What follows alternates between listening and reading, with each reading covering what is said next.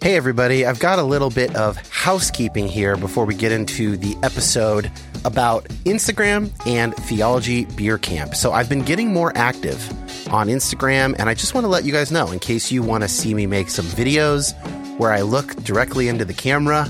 I'm sharing some stories and posts about basically all the topics that we cover on this show over at Instagram.com/Dan Koch. That's COKE, and the link is in the show notes. Also, Theology Beer Camp is returning in 2024, October 17th through 19th. The theme is Return of the God Pods. That is a Lord of the Rings reference, which should surprise nobody. I will be there alongside Brian McLaren, Diana Butler-Bass, the New Evangelicals, Bible for Normal People, Tony and Josh from GGCH, of course Trip Fuller and Homebrewed Christianity, and a whole grip of others. And you can use the promo code RETURNOFYHP, all one word, for $25 off your ticket. Prices go up starting June 1st. That link will be in the notes. I hope to see a bunch of you guys there in October. It was a serious highlight of last year for me.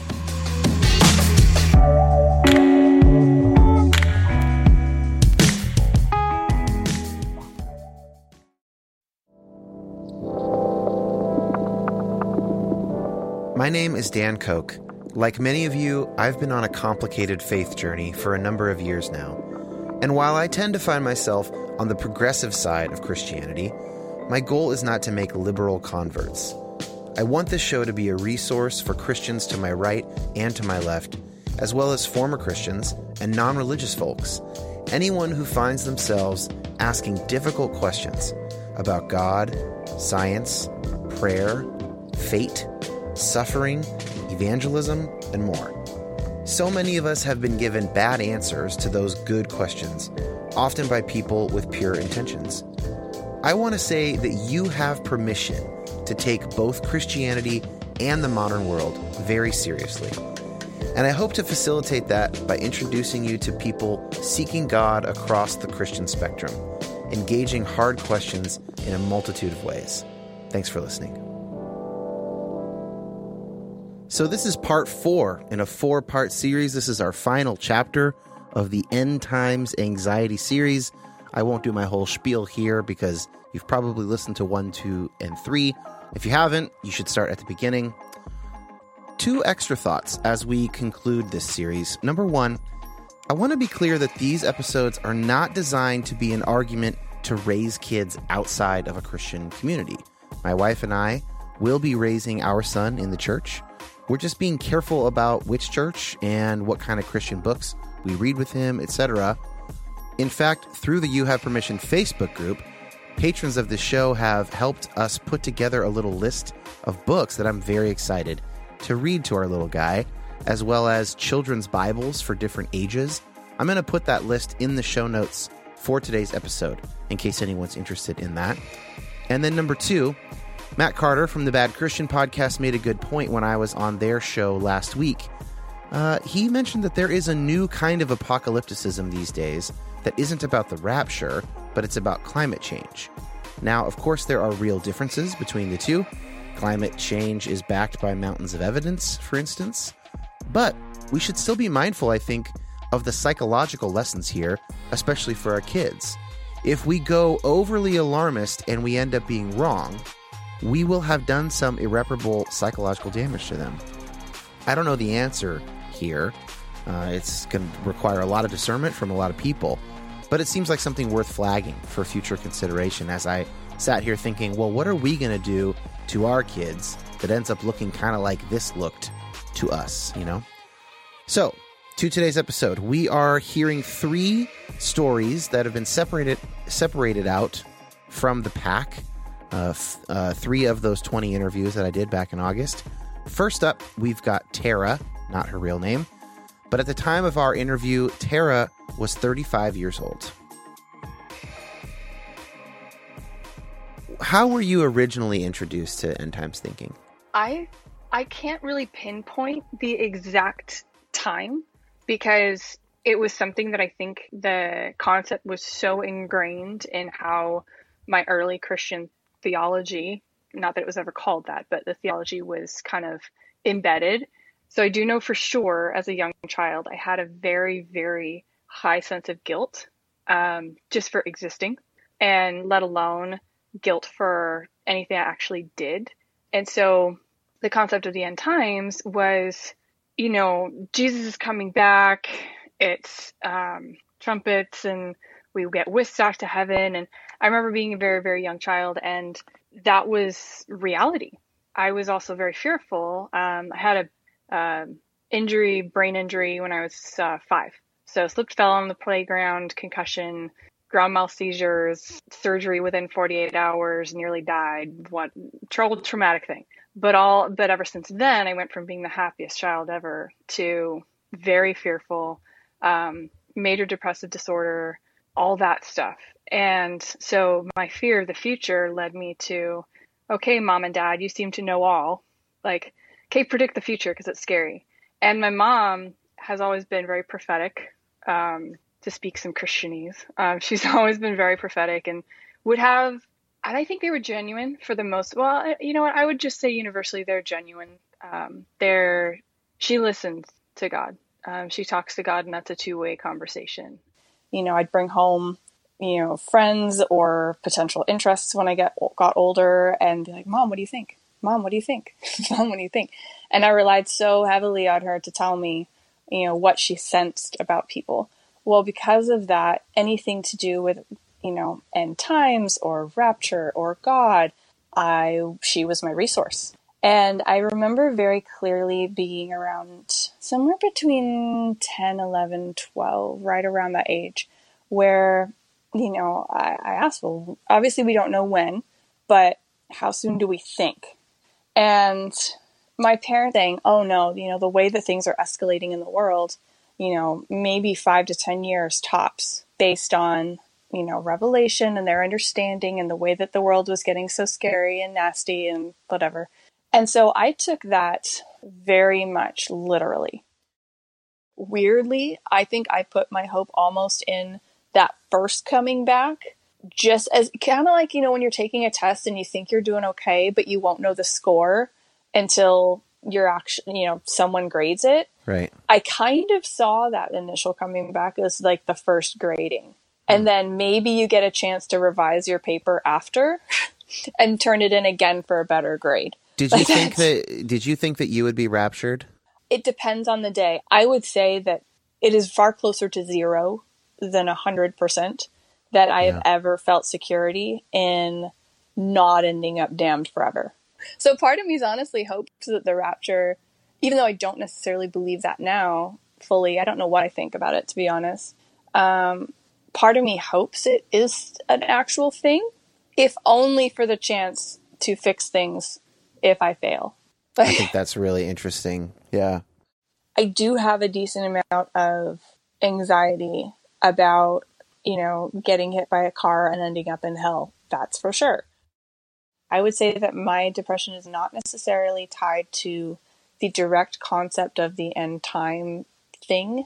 However, growing up with the mentality of, X amount of years, there's hope at the end of the tunnel, and it's a short tunnel. Under that understanding, my parents should never have gotten older or had health problems. I wouldn't one day have to watch them pass away. And reaching the age of 30 and realizing, oh, my parents' health is, especially one of them, is going downhill. Oh, this is a real life thing. Like, I'm watching my body age, I'm watching their bodies age. And that is such a foreign and jarring thing because I never expected to have to do that.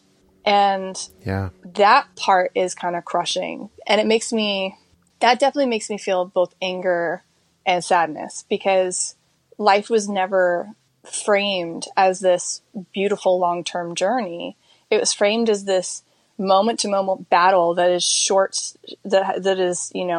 term, and there's an escape clause. Like, that was kind of the billing on it. So to find out a decade, Jesus is like 10 years late, man. So to find out now, that is not how life is slated to go. And, I am in this body that I do have to take care of long term, and that, my life, the choices that I've made, up until now do have long-term consequences, oh, that's heavy.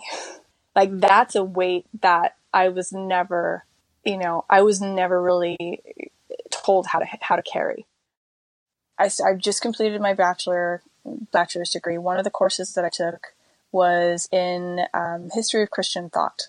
And my family were up in arms that I would take a Christian course or a comparative religion course at a liberal school.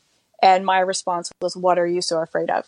Right? If I can't take a course, how deep do you think my air quote faith is? And if you're afraid of questions, you should probably examine why you're afraid of questions. And finding out more about the history of Christianity and how much people have dabbled with it, to say it lightly, and how divided the church was even a generation past Christ actually walking on the earth. It simplified things for me. And it became much less about, let me figure out the end times. Let me figure out the nature of God in a textual way that I can quantify and rationalize and put into a pie graph or whatever. It became very simply, who is Jesus? What did he stand for? And let's emulate that. And the rest will fall into place. Because as much as I tried to control things or figure things out or have all the answers, that is not possible. And I learned that by taking this course where even people that walked next to Jesus didn't agree and didn't have the same theology and necessarily. And a generation or two later, when you got these different churches, they're doing things different. They're saying this way's right. No, this way's right. We're still doing it today. And anything beyond who is Jesus, because Jesus was the living embodiment of God. And him saying, if you've seen me, you've seen the Father. Okay, great. Who was he? That for me simplified it down to the only thing we can know for certain. And even then, asterisks because Bible translations and whatever. But what is the character of God as best we can know it? Within the last 5 years, have intensely done battle with my own understanding, because at the time, as a child, you don't process, oh, this is programming my brain in a way that's going to anticipate the interactions of myself, others, and God at one way on one certain grid. You don't think that as a child. The way I saw it was, okay, I've only got to worry about this whole life thing for 5 to 10 years. Sweet, because I was also battling major depressive disorder. So to be told, oh, you've only got to put up with this for 5 to 10 years, because life was not an enjoyable thing. Life was something that I wanted out. Like if for them to tell me the way that I interpreted it, you've only got 5 to 10 years. For me, that was like, thank God. It was hopeful. That was hope. Okay, why am I the way I am? Why was I the way I was? What made me make certain decisions in my teens and 20s that were not congruent with my belief system or who I was as a person? Like, why? Why did all that happen? And a lot of it, unfortunately, can be traced back to the whole end times thing.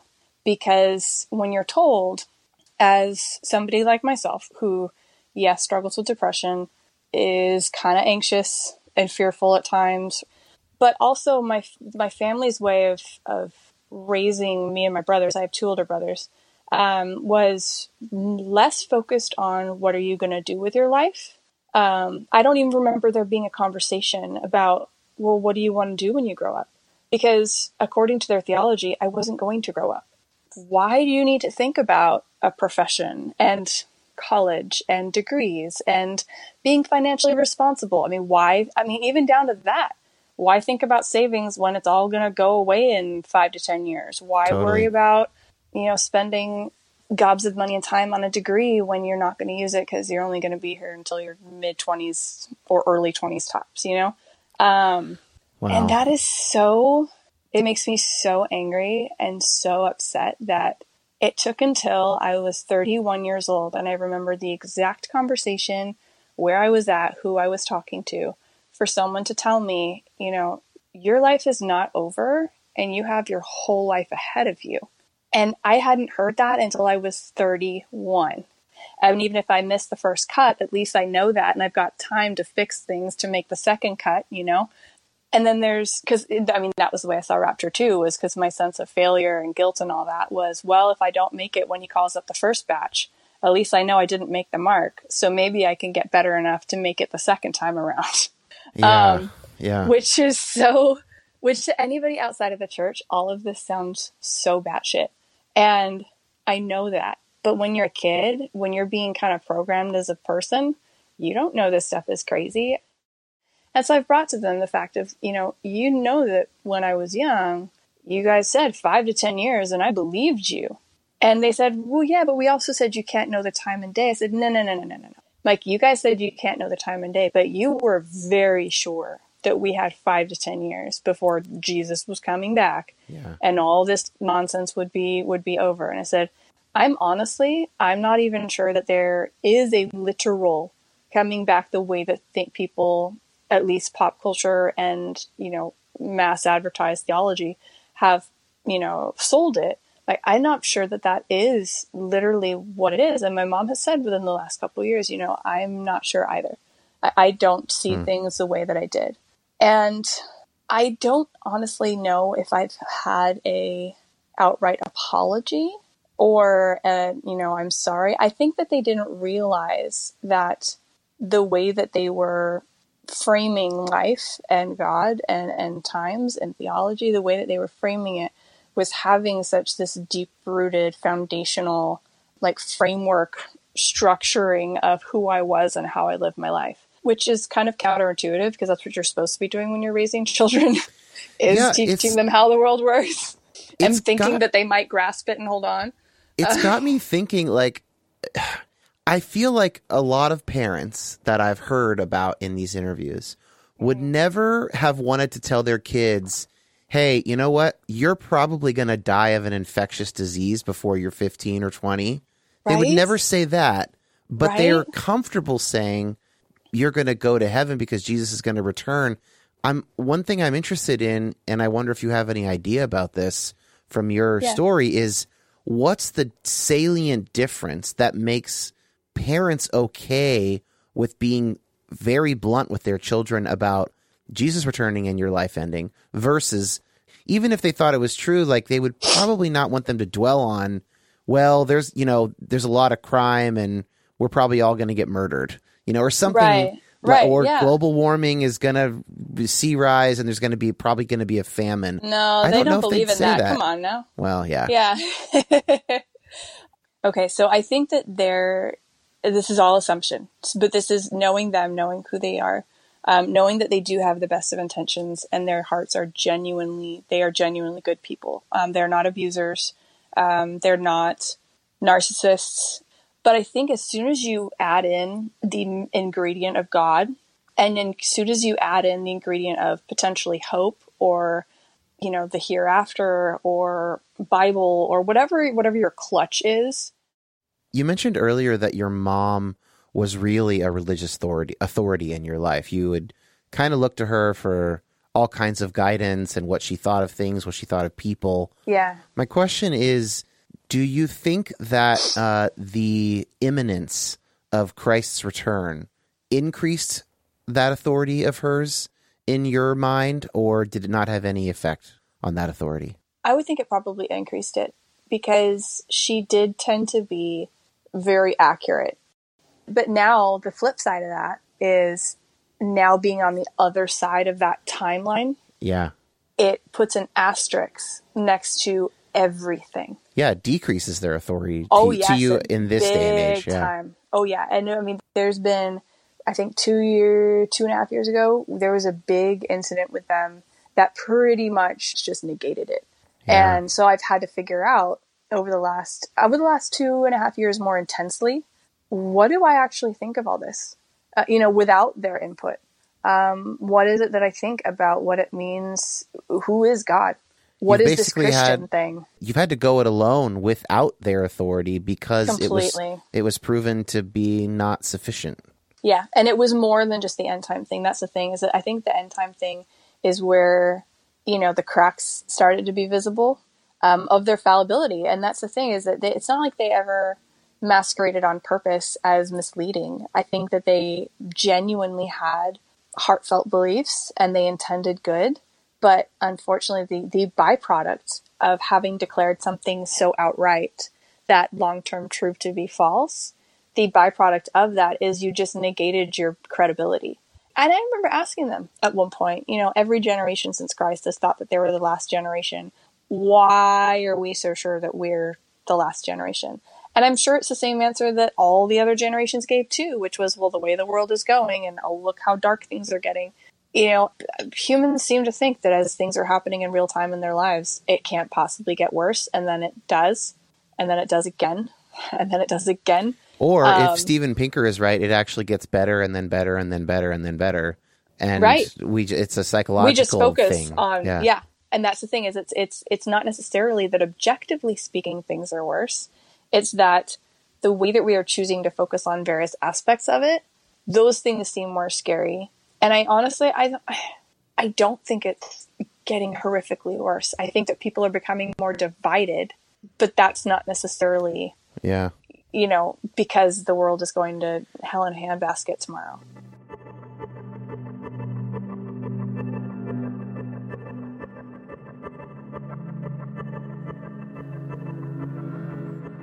I think family is kind of the thread that ties these three stories together today.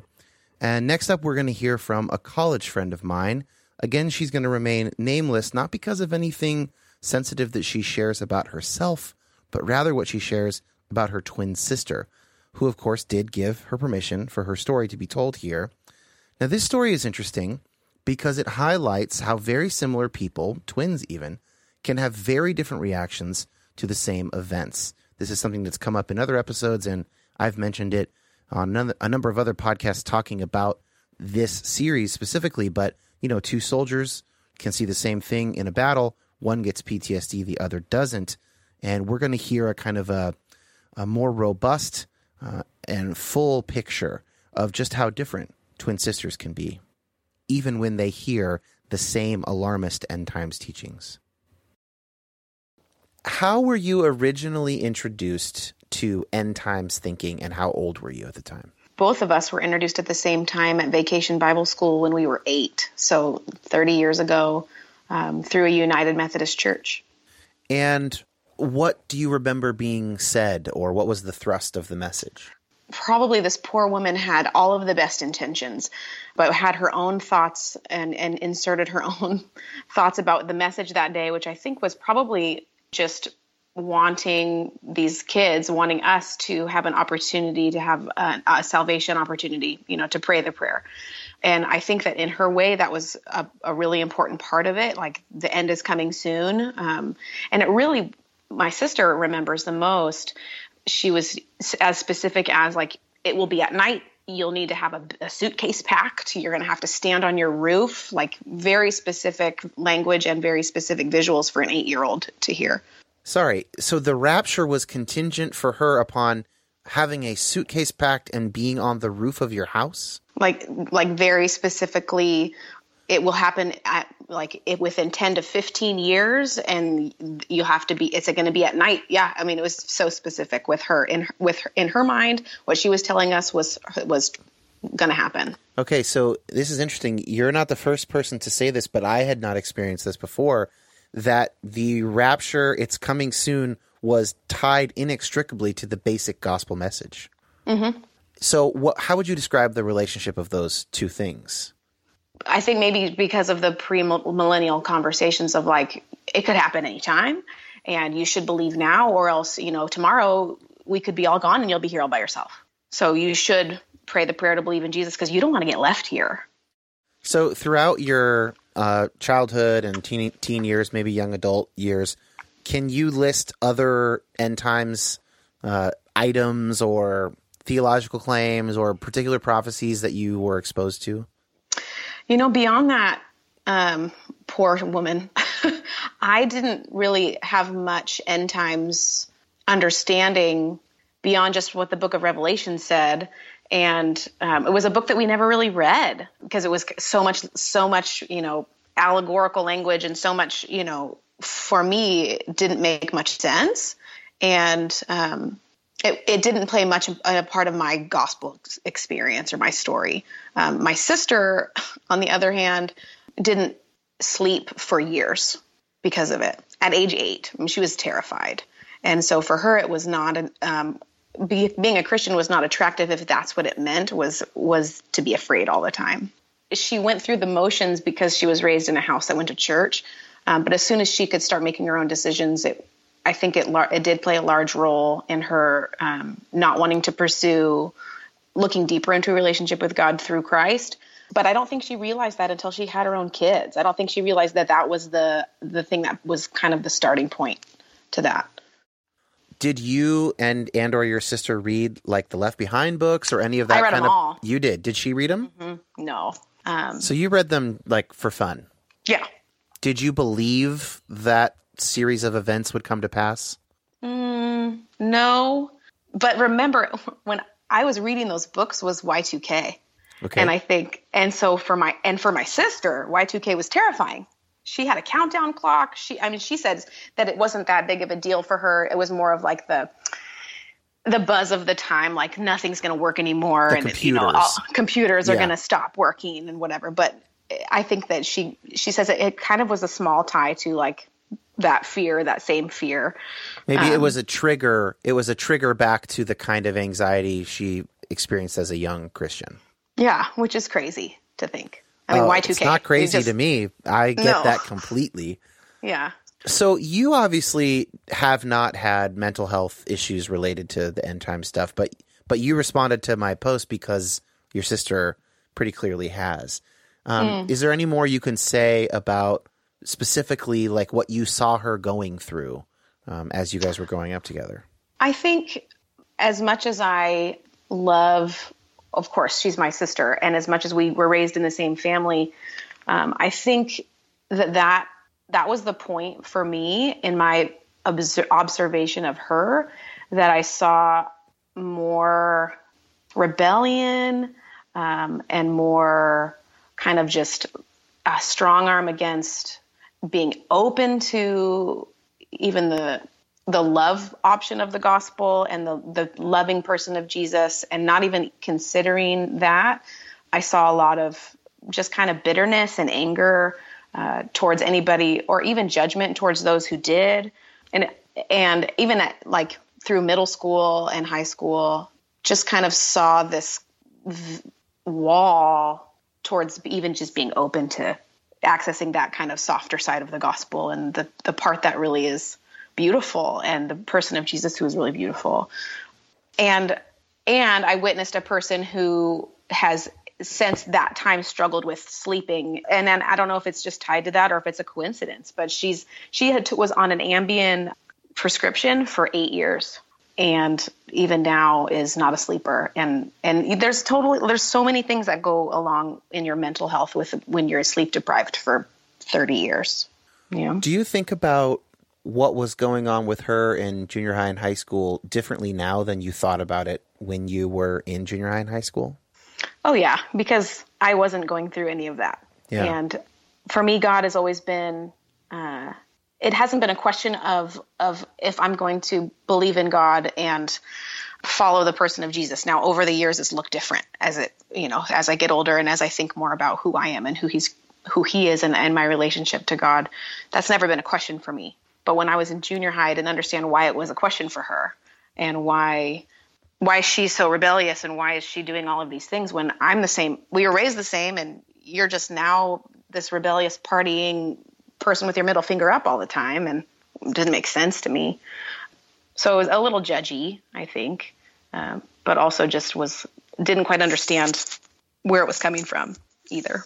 Now, do you connect it at all to that experience of being younger as being maybe kind of traumatic for her in some way, and therefore presenting a totally different brain pathway than you had with the Bible you were given, for instance? Sure. Like I think maybe at that point she just thought it was, this woman's ridiculous. That was scary. I don't want to think about it. And so now all of this is going to be a joke, right? This is not real. Who cares? We're all going to die anyway. I don't want to be, if we die anyway, then we're just going to, the end result is the same. So, and until she told me that was a large part of her walking away from her faith in God, like, it was like, oh, that makes total sense. I mean, we're only 8 years old, but that's so powerful such a powerful, I remember being a little bit afraid, but not as afraid as her. And that the fact that she wasn't able to verbalize it or even connect the dots for 20 years, just was eye-opening to me. And it made me really sad because there's nothing that I can say to change what she's carried on her back for 25, 30 years, you know?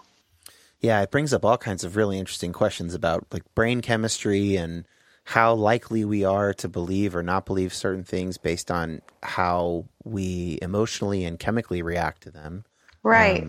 I have a lot of sympathy for, or I guess empathy for your sister's story because I have had such similar like nervous system reactions that she's had. And I also struggle with sleep, and I've had sleep medication prescriptions before, for long periods, and so that's just really interesting. It's interesting to hear it coming from you as someone who just does not experience that stuff the same way. In the same way at all. Yeah. And I think I used to just say, well, we're just two different people and we created two different ways, and I was always really aware of God and Jesus in my life since age 4. Like I bought a pair of crucifix earrings and I didn't even know, like, because I wanted Jesus close to me all the time at age 4. And I just thought, well, she just wasn't created with the same spiritual yearning, but maybe she was. And maybe this just was like kind of all of the things collided and that was it. I don't know. Yeah, I'm wondering, like, I'm going to ask you some stuff now as kind of like the healthy alternative to most of the stuff I'm interviewing, because a lot of the trauma research is around resilience and how people just have different levels of resilience for the exact same impetus, you know, and people were just wired differently. But so we can probably go through some of these fairly quickly since you haven't had a bad experience. How many times did you ever worry that you were left behind? Zero. Why not? Why did you not worry about that? Early on, when my relationship with God was more like I prayed the prayer, the box is checked, so I'm good. I think it was a little bit there, like, well, I prayed it, so I don't have to worry. And you never felt like you should you never compulsively prayed it again to make sure it stuck? Mm-mm. So did you believe the end time stuff? Like, would if someone had said, do you think there's going to be a rapture and God's going to take all the Christians and there's going to be a tribulation and Antichrist? Like, would you have said, yeah, that's probably what's going to happen? I think so. Probably in my teenage years and my early 20s, I would have said yes, because that's what I was taught. And I didn't really think to do my own thinking about it because I'm not like, okay. And that's my fault, being in kind of a head in the sand kind of person. You know, this is what the Bible says. And I think at that time, early on, I would say I was more of a literalist than I am now. And then also being on staff with Campus Crusade, like there's just a whole lot of other things that kind of added to that. Like, yeah, this is what this says. This is what's going to happen. And I'm good because I checked that box and I don't have to worry about it. But I didn't feel the urgency to make sure other people didn't feel that way. I don't know. So you didn't pass on that same motivator. So when you were 8, the rapture is a motivator for the general gospel message. But you never really absorbed that. It didn't motivate you to evangelize. Maybe if you were going to evangelize, it was not because of that. No, never. I think that part was always the part that I didn't understand enough to bring it into my salvation story. Because to me, it was like John was writing in such a different language that was like, I don't know. Yeah. Maybe that's part of it, but love Jesus now so he can.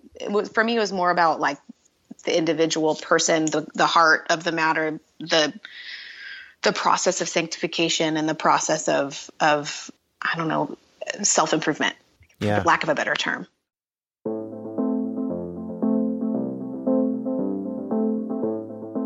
I just feel sad for her.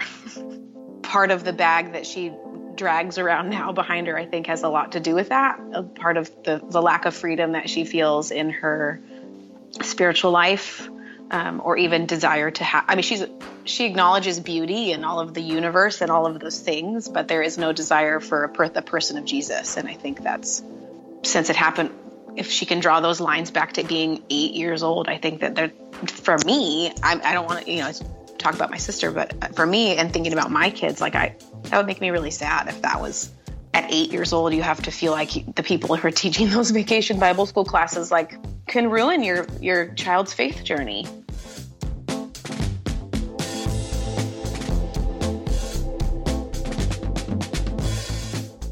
When we come back, we will hear one last story before wrapping up this series.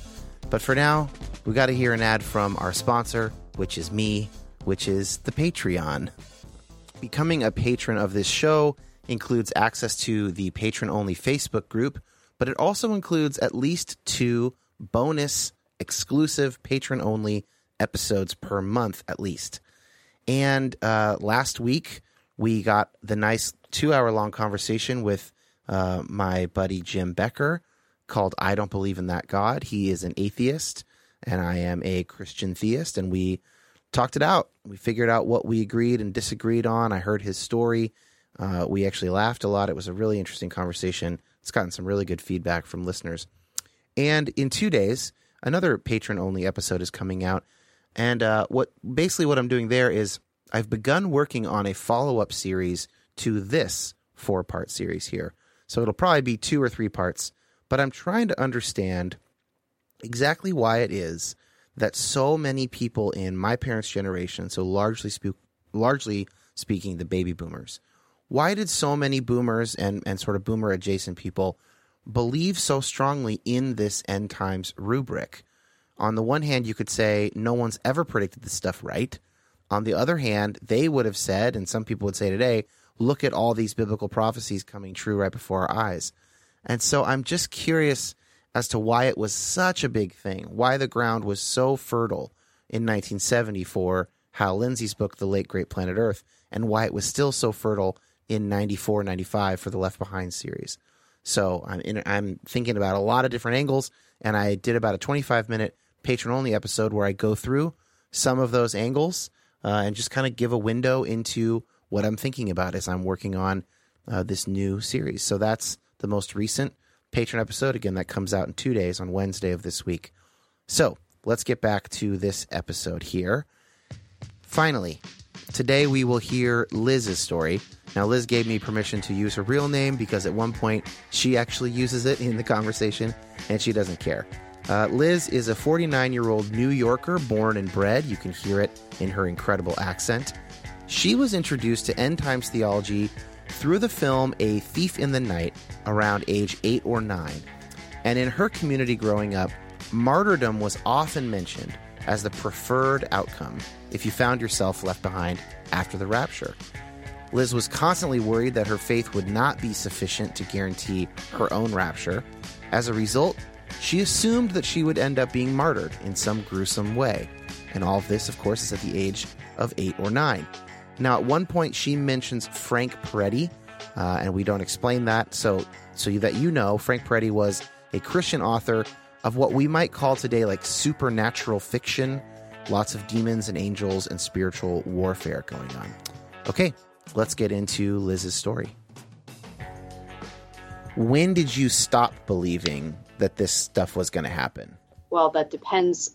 Even today, I have rational Liz and I have Liz who has that ingrained into my psyche and can't shake it. It's always in the back of my mind.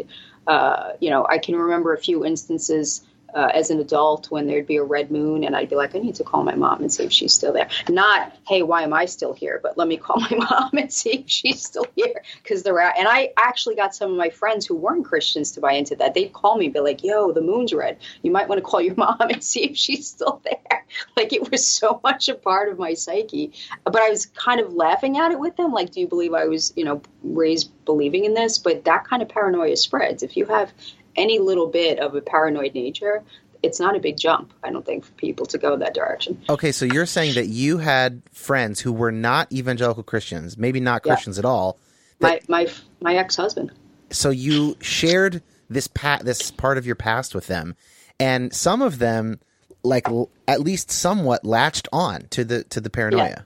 Yep. My ex-husband most definitely did. Yeah, not to the extent where he believed that he was going to get killed, but I think he very much believed in an antichrist. He definitely believed in like some sort of he probably would have called it a dictator who just hated God. But he definitely, went down that road with me. Yeah. And is this when you did still believe that, or is this after you stopped believing it? I don't know that I've ever stopped believing, Dan. Rationally in my mind, I know it's nonsense. At least I think it's nonsense. I want it very much to be nonsense, because if there's any chance that it's true, what does that say about God? Like, the way that this has been spun to me my whole life is that this isn't about us. This is about all the other things that happened, and we're like just along for the ride. But I just think that's crazy. Like, why would God do that? Yeah, it's so I understand it as to be kind of like the way that they'll describe God is that, look, God's got business with Satan, basically. Yes. And we're caught up in the crossfire, and the best thing we can do is just align ourselves with God in that battle, which needs to happen regardless of where we're at in our lives. Yeah, I've been told that the hell wasn't created for us, that we choose to go there, that it wasn't meant for us, but because of our own, human nature and our stupidity or whatever, we choose to go there. Like, this has never been about us. Now, I'm sure the people who've told me that, the adults would deny that now, because the other thing that they've conveniently done is they say that, well, new revelation has happened. So things that we believed back then, we no longer believe now, because God is constantly revealing.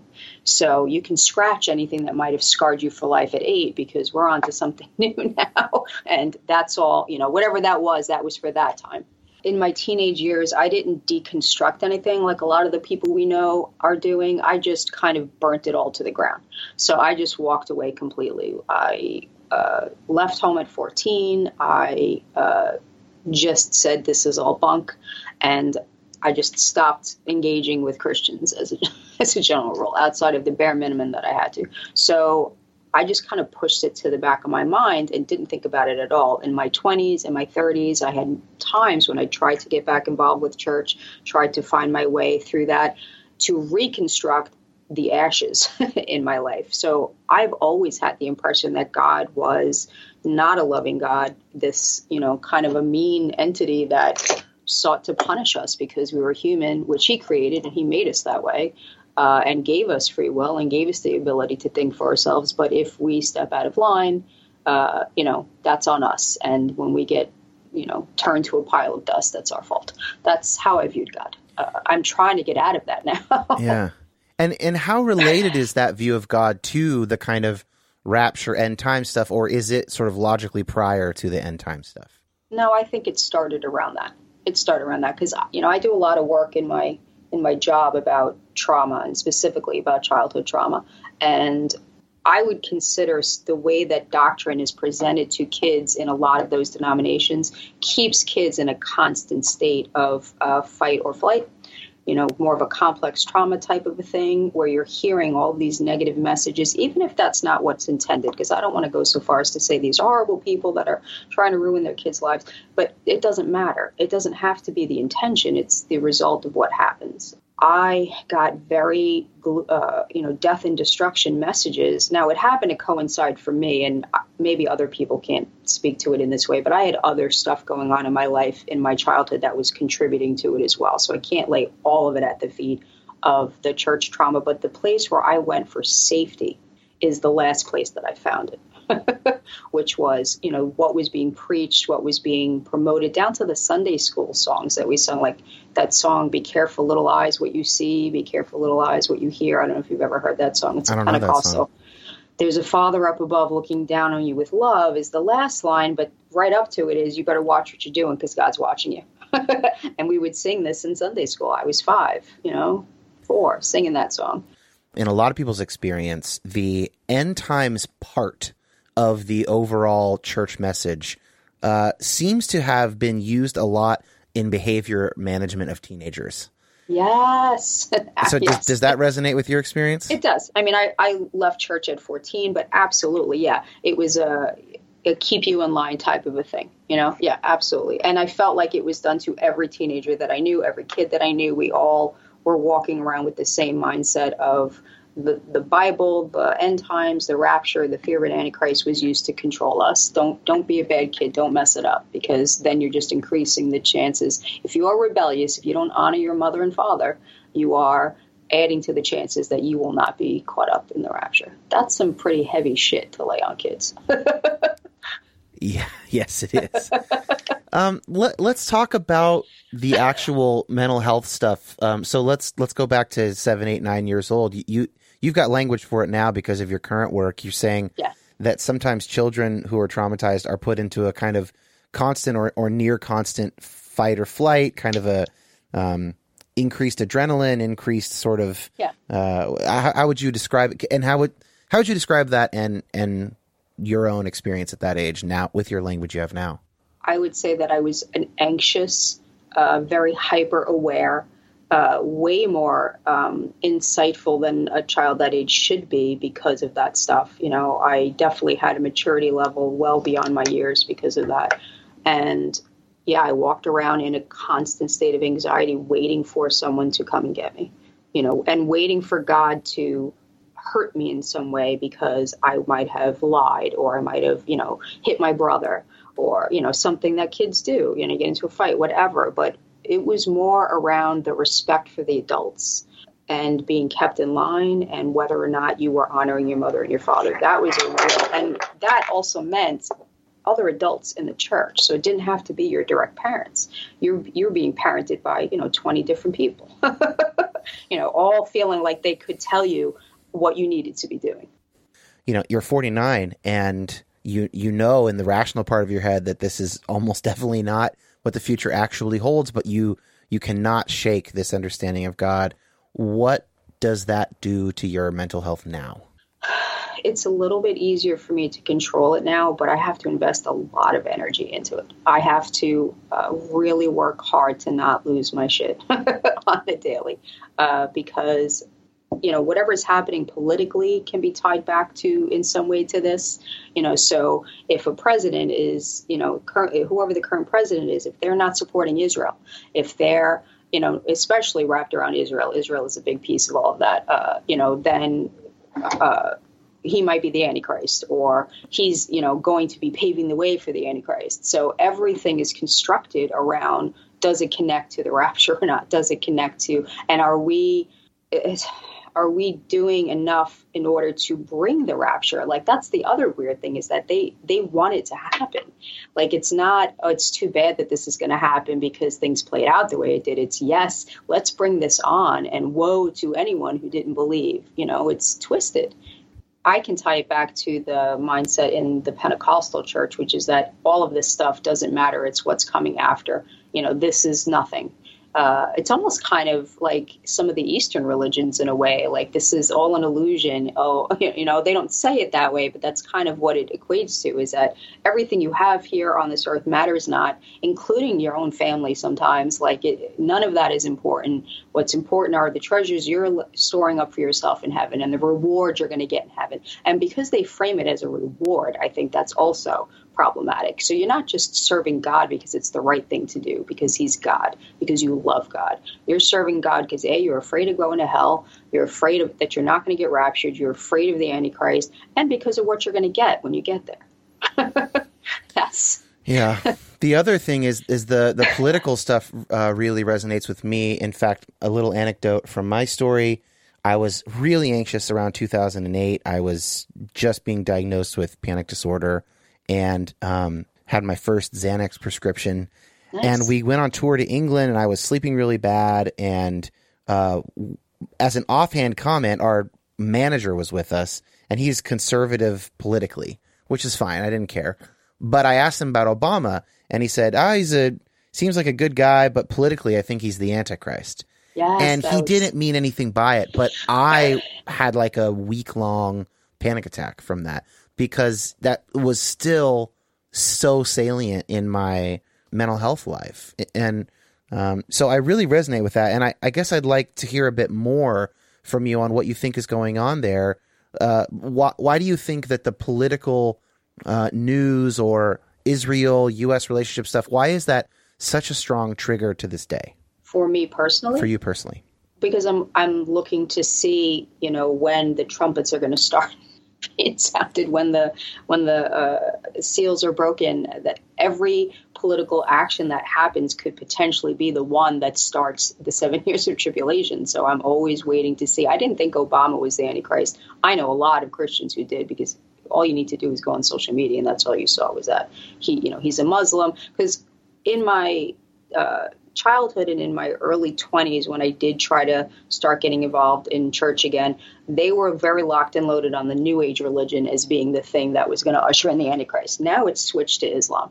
So now Islam is, and now it used to be that, potentially the Antichrist would be a political figure, but now they're thinking he's going to be like a Muslim, a terrorist who's just going to force everyone through jihad to convert.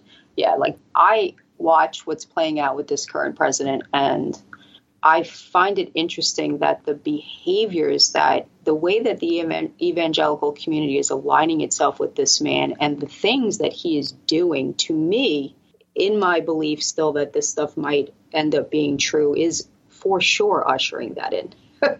The amount of hate, the lack of love, the amount of othering, the way we're treating immigrants, or people, seeking asylum in this country, like the way it's playing out. If we ever need to see a shift in the church and the way it behaved, this is what's described in the Bible. We are definitely in that place. But it's the American church. It's interesting to me because they're always putting bets that it's going to be everyone else, and America was going to be the only ones who weren't deceived. Well, guess what? It sounds like you're the elect to me, and you have been deceived, because this man, he's not living a life for God. I don't care if he supports Israel. I don't care if he says he believes in God. That is, his actions are saying exactly the opposite. He may be, I don't think he's the Antichrist, but I think he will pave the way. If an Antichrist exists, he's coming. Or she, we don't know that it's he. It's coming after Trump is done, in my opinion.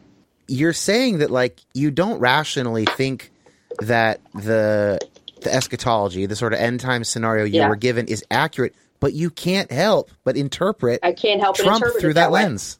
Yep, I can't help it. It is so much a part of my psyche. So we can reframe it to be a dictator, or, someone who's going to do dictator-like things across the world, but we are setting the stage for the world to want it by the way this man behaves, which is another thing that end times eschatology puts forth, is that people will beg for this. Kind of seems like we're heading in that direction right now. If you can't help but look at current events through that lens, is there anything about that lens that you think is good for you, like that you're grateful that you look through that lens, or is it entirely a burden to look through that lens? I would say it's 95% a burden. I think the one thing that it is doing for me now, and some of this has to do with being involved with, your group, Bad Christian as well, that I'm able to take a step back because I finally can find other people thinking like me. I mean, the very idea of liberal Christianity, like, I didn't grow up thinking that. Those people were the ones who were going to be in bed with the Antichrist. They were all the ones running around with the mark of the beast. So it is a burden to me. I would like to be able to just look at life and not always be wondering, when is this going to happen? And, am I going to die because I'm beheaded, or am I going to die because a giant earthquake happens and I get sucked into the earth? Or, how am I going to die? I walk around. So here I am, almost 50, and I've spent my entire life worrying about this. I've not had any freedom because of it. That's horrible. My grandmother had an apartment in a town in Staten Island, New York, that had a volunteer fire department, and they had a very loud horn that they would, like an alarm that they would blast to get people to come to the firehouse if there was a fire. And I remember I was 8 years old, walking up the steps to her apartment, and that alarm went off, and I literally fell to the ground out of fear that those were the trumpets and it was starting, and I almost passed out in absolute terror. That is the type of impact that this stuff has had on me. But, for some people, God is love, and this is all a part of the plan.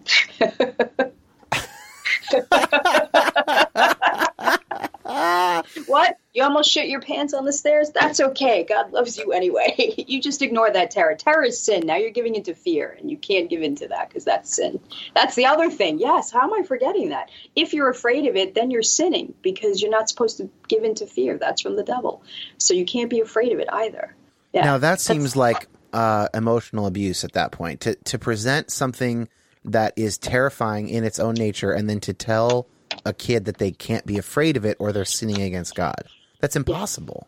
You can't get out of that bind. So I will have dreams where people from that church are trying to kill me or where, the Antichrist is outside the doors of the church trying to get in.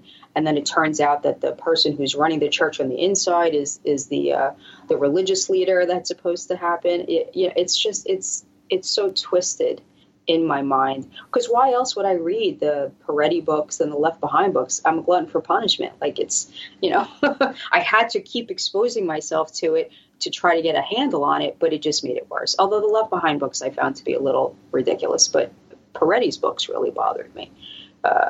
Yeah. Can you talk about that a little bit? What bothered you about his literature? How little responsibility people would have for their own actions, because everything was being orchestrated by demons, which is also a tenet that I heard growing up a lot. The church that I went to was heavy into deliverance ministry and everybody having demons. So I used to hear those types of things going on, in our home, because my stepfather was a pastor. So they would bring people into the home, and me and my brother and my sister would hear all sorts of horrible things from the basement where these things were going on. So I already had that understanding that Satan controlled a lot more. Demons could come inside your body and control you. And then on top of that, just the fact that everything seemed orchestrated by them. Like, we literally, if we were supposed to have free will, how the hell are these things able to orchestrate so much? How can demons possibly control people to that extent? It didn't make sense to me. What did you think the relationship, or what do you think now that the relationship was between that kind of demon-heavy Frank Peretti thing and the end time stuff? What do I think the relationship is? So I've heard so many things now over the years, kind of combining all of that together. Like, for example, those creatures that are described at one point, I think it's in Revelation, that says, people will want to die and won't be able to because they would have been stung by these things or somehow bitten by these creatures. It's been a while since I've read Revelation, frankly. So Revelation kind of vaguely describes them. The Left Behind books turn them into these like hybrid scorpion demon things that were like flying around and just biting people, and they were, unable to die and lying around in agony for days. The other thing I heard as a part of this doctrine growing up is that when this time frame happens, when the tribulation happens, that veil supposedly that exists between us and that world will be gone, and we'll be able to see them all the time. Hooray. So do you consider yourself Christian today? I do, but I don't know what kind of Christian I would define myself. I for sure do not want to align myself with evangelical Christianity any longer. How serious of an obstacle to continuing to consider yourself a Christian is all of this end time stuff for you? Obstacle. I wouldn't say that it's an obstacle. It's definitely a barrier to my having a closer relationship with God.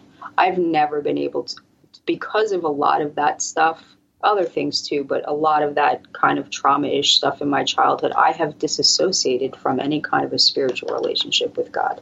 In my mind, I know that this is something I should have, but I cannot get my spirit, soul, and mind to line up. It's very fragmented.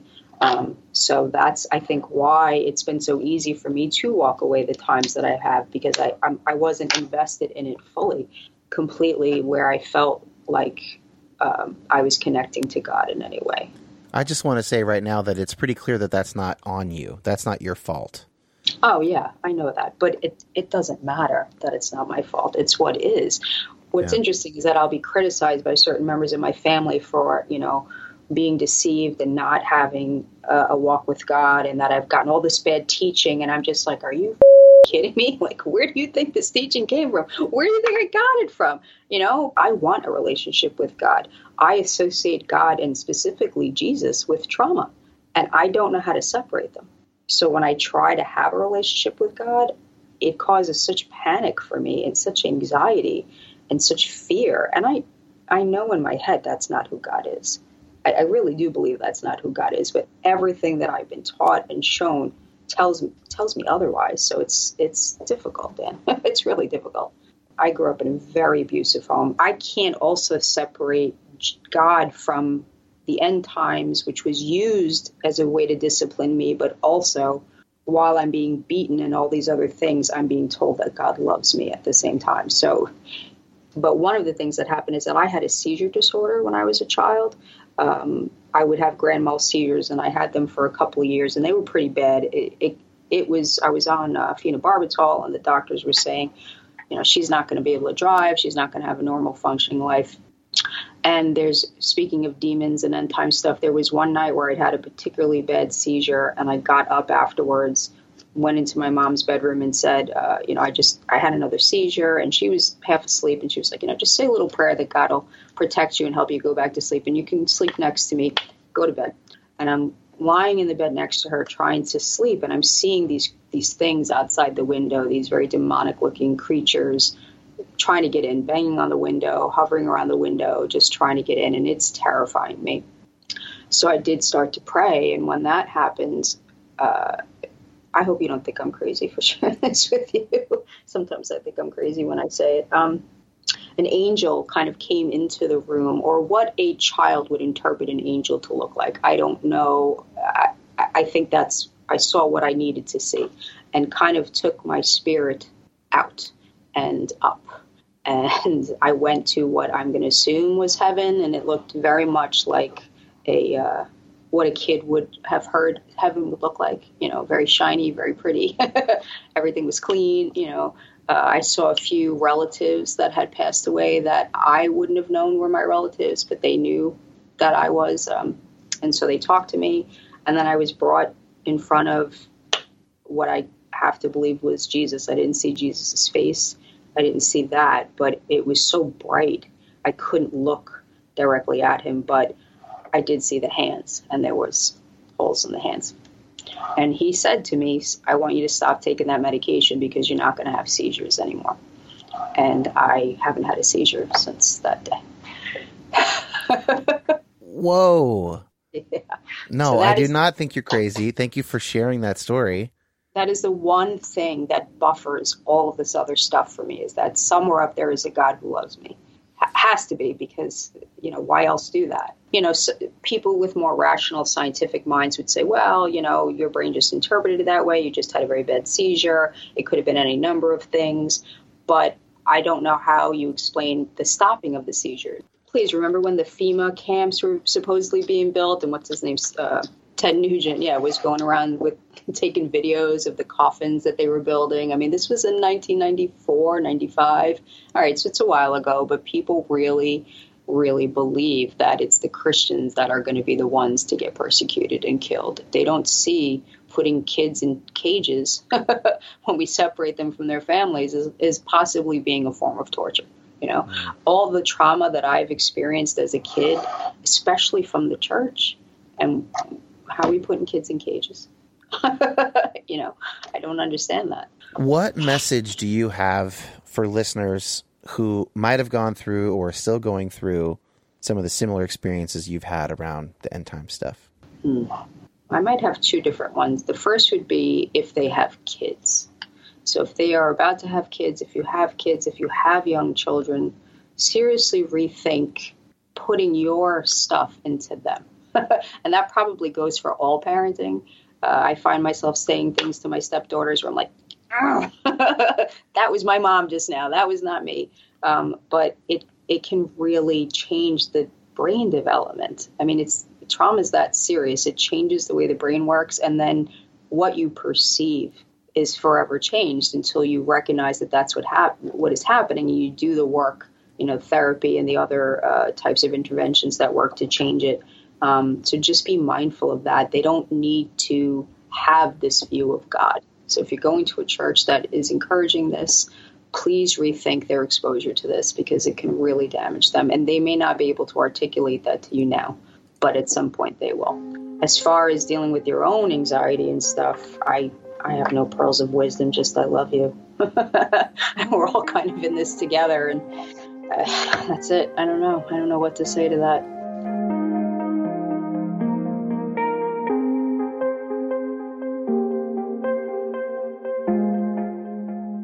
Thank you to the brave women who shared their stories today. Thank you to Scott Sanjemi for editing these conversations for me today. And if you guys are new to the podcast, maybe somebody showed you these, told you about these episodes, or you heard me on another podcast, feel free to look around. You don't have to listen in any order. Just find a topic that seems interesting to you. I appreciate your attention and giving me some time. And we will be back next week. My wife is due any day now. with our first son. And so there will probably be, I'm going to take some weeks off here and there, but I've also got a couple special things that I might put in a couple of those off weeks. So there will be more. Thank you guys for listening. Consider joining the Patreon, patreon.com/Dan Koch, or You Have Permission Pod. Click Become a Patron. Email me with anything. YouHavePermissionPodcast@gmail.com. See you guys next week.